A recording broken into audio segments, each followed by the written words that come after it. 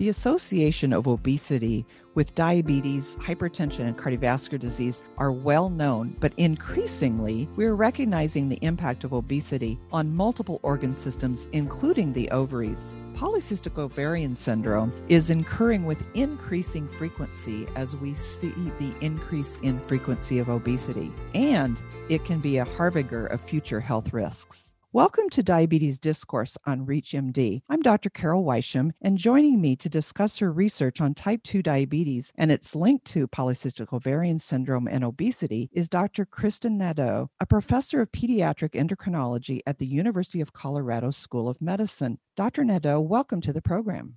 Thank you. Now, Dr. Nadeau, you're regularly seeing and treating adolescent female patients. Having firsthand clinical experience, what trend have you seen in your practice regarding obesity in this population?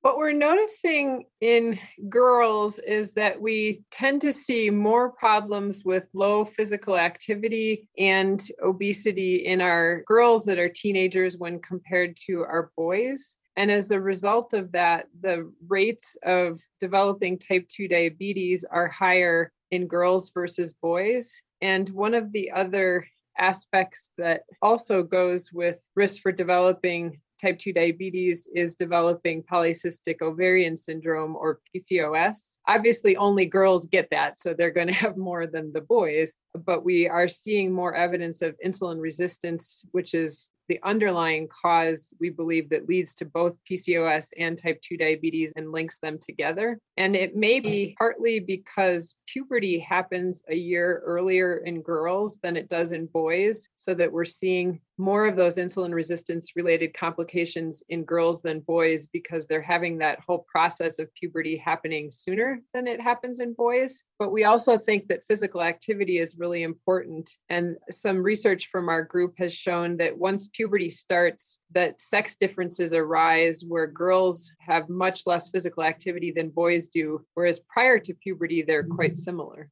Well, that's very interesting. Are there other aspects in your research between polycystic ovarian syndrome and obesity, other abnormalities that you're seeing besides polycystic ovarian syndrome?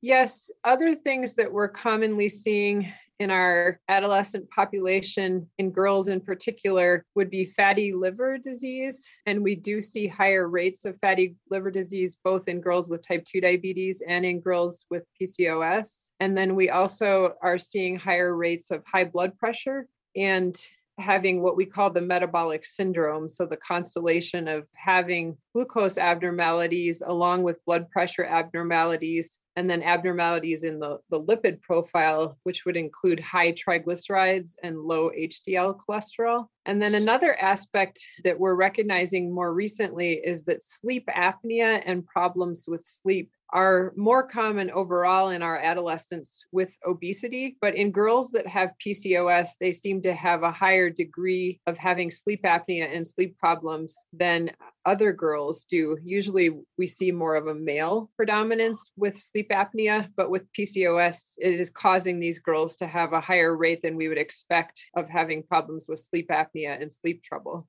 So that's very interesting. I personally wasn't aware of the high prevalence of sleep apnea in these adolescents. So if you look at patients with polycystic ovarian syndrome, as you have pointed out, they are at higher risk of developing several other metabolic complications, including type 2 diabetes. Were there specific risk factors for the development of diabetes that you identified in your research?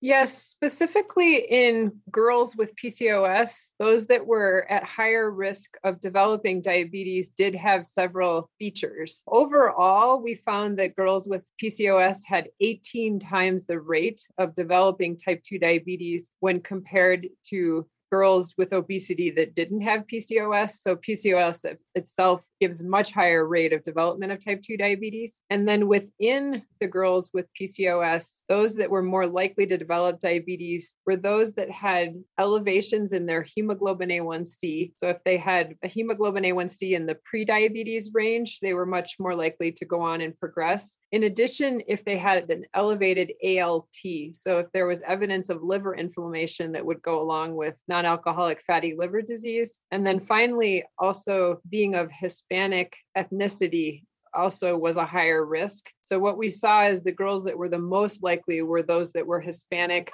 with an elevated ALT and an elevated hemoglobin A1C. That's very interesting.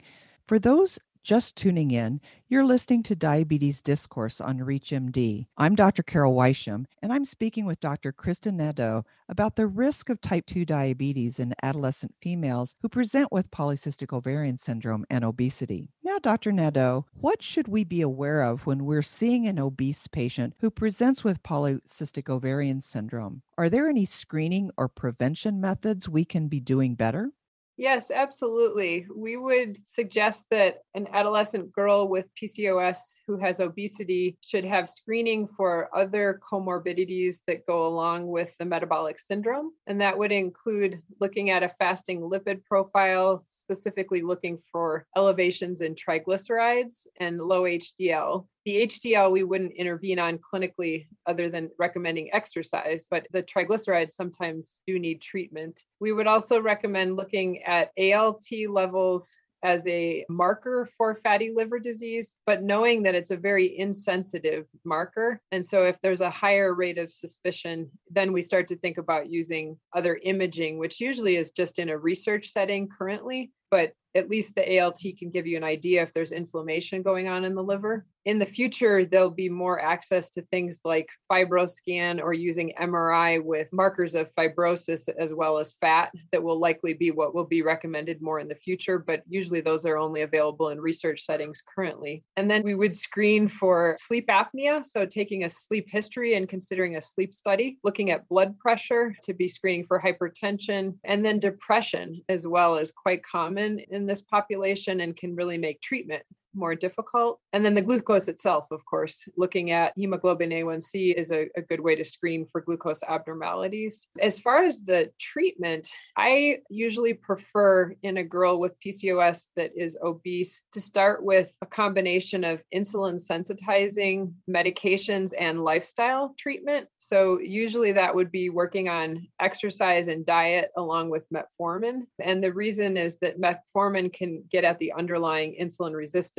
And by helping to improve insulin sensitivity, the pancreas doesn't have to make as much insulin. And by lowering insulin levels, we think that this helps to decrease the drive to make testosterone from the ovary. And then there are also other ways to improve insulin sensitivity that are still more in the research realm, but increasing evidence that things like a GLP-1 analog or other medications that are currently being used more for type 2 diabetes may be effective in PCOS as well. Well, that's very interesting and very helpful for those of us that are in the clinic. Now, you'd previously mentioned that being of Hispanic heritage increased the likelihood of developing diabetes in this population. Were there other differences in the non-Hispanic white versus Hispanic versus non-Hispanic Black adolescents? Yes, we did see several racial and ethnic differences in the populations that we've looked at. In the non-Hispanic white group, we found more evidence of markers of insulin resistance and specifically higher triglycerides or the ratio between triglycerides and HDL cholesterol. And then in the Hispanic population, we saw more evidence of elevations of liver enzymes and of liver fat. So when we did an MRI looking at fat, there was more steatosis or development of fat in the liver. In contrast, in the non-Hispanic Black population, we see much less liver fat. And instead, in the non-Hispanic Black population, more evidence of glucose elevations. So more girls having prediabetes in the non-Hispanic Black population. And then usually the non-Hispanic white population is coming out intermediate with having liver fat that's less than the Hispanic population, but more than the non-Hispanic Black population. And we also saw more evidence of insulin resistance in the fasting state. So if you use a measure called the HOMA-IR or the homeostatic model of estimated insulin resistance, that also appeared to be highest in the non-Hispanic Black population. So overall, there are differences in fat distribution where the Hispanic population seems to have more liver and visceral fat. And then in the African American population, there appears to be more pancreatic dysfunction and lower beta cell function. Oh, that's very interesting. Well, to tie all this together, Dr. Nadeau, what key messages would you like to leave with our audience today? A really important message is that knowing that girls with PCOS, whether they be of normal weight or overweight, have underlying insulin resistance when compared to other populations. And so it's critical, no matter what weight they're at, that we be doing things to help improve insulin sensitivity, which would include exercise and healthy diet, but that becoming obese or overweight then tends to worsen the picture of PCOS, and actions to try to prevent weight gain, or if once it's there, working at trying to help weight loss would be the most important, but it's a lot harder to lose the weight once it's there. So the most important thing we can do is in younger populations, be encouraging regular physical activity and healthy diet and doing things for the whole community that helps girls to exercise more and to stay at a normal weight so that we're not having to work as much on weight loss. But on the extreme ends, we're also interested in looking at girls with severe obesity that have more difficulty losing weight and using medications such as weight loss medications or adjunctive therapies used